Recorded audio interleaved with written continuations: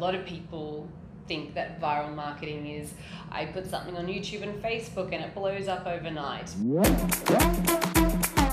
Yeah, so you're referring to like millions of views or something like that, or millions of shares as which is what normally is what the media talks about with viral stuff. And that instant fame element that comes with that. Yeah, where it goes around the world and then super famous and all that sort of stuff. Yeah. So that's on the very pointy end of viral marketing. That's right at the very extreme of what viral marketing is. Okay. If you bring it right back down to its absolute core, it's sharing one idea with one person. You are thinking in terms of you're going to reach that person and get them to share it with a friend or talk about it.